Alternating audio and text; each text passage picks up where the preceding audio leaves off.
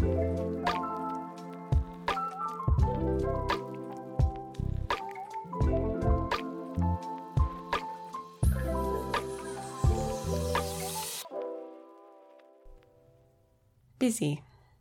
Hey, Janika here. It's good to feel productive, right? To feel busy. To feel like we are an arrow that's shooting towards a specific target and ticking off our to-do list along the way. But you've clicked on busy today. And so something tells me it is not because you enjoy all that you carry on your shoulders at the moment. Busy can, feel purposeful, can feel good, but it can also feel draining and exhausting and make you feel scattered. We wear these busy badges of honor without even taking a second to understand why we hold so much value in the term busy. And when someone asks you, how's work going? How are you? Your immediate response is, oh, it's great. It's really busy. It's really busy at the moment. Everything's going great. And when someone asks you, how are the kids? How's life? Yeah, it's fantastic. We're really busy at our house at the moment. And what does that even mean? Because society checks that off as a success in a capitalist world. If you're busy, you must be purposeful. You must be useful. You must be good at what you do. You must be successful. You must be happy. But what about the downsides to feeling busy all of the time?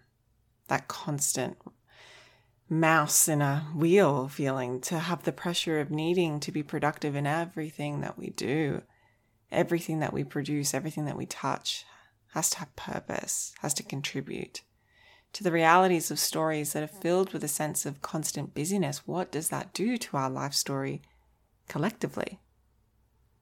Well, that's exactly what today's Story Power is about. We're going to take a moment to talk about the need to breathe and pause. So let's take a moment to drop into our bodies together, to just drop into the now with a few breaths in and out in your own time. I want you to do 3.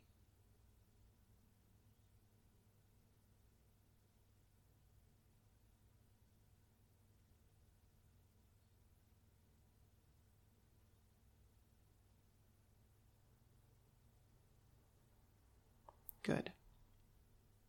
So today is a reminder to let yourself press pause on the busy and simply have a moment to breathe, to do that breathing exercise that we just did, because we're so busy being busy. We're spread thin. We're continually rushed in our stories. And this is meaning that we lack the ability to hone in on them with presence. We stop breathing. We become overwhelmed and burnt out with the multitasking and the rushing. We lose our sparks. We lose that access to our joy and peace within the task that inspired us to be busy in the first place, right? God, I've been there. So the next time you're tempted to overwhelm yourself with duties and tasks in the name of productivity, come back and take a breath. Come back to this present moment and allow yourself a sense of presence. Allow yourself to take the breath and breathe in the presence so that you can take the next action required for your story in the moment. You don't have to do it all in one day. You just have to step in the right direction little by little and let yourself be present in those moments. So pause the busy and remember to breathe.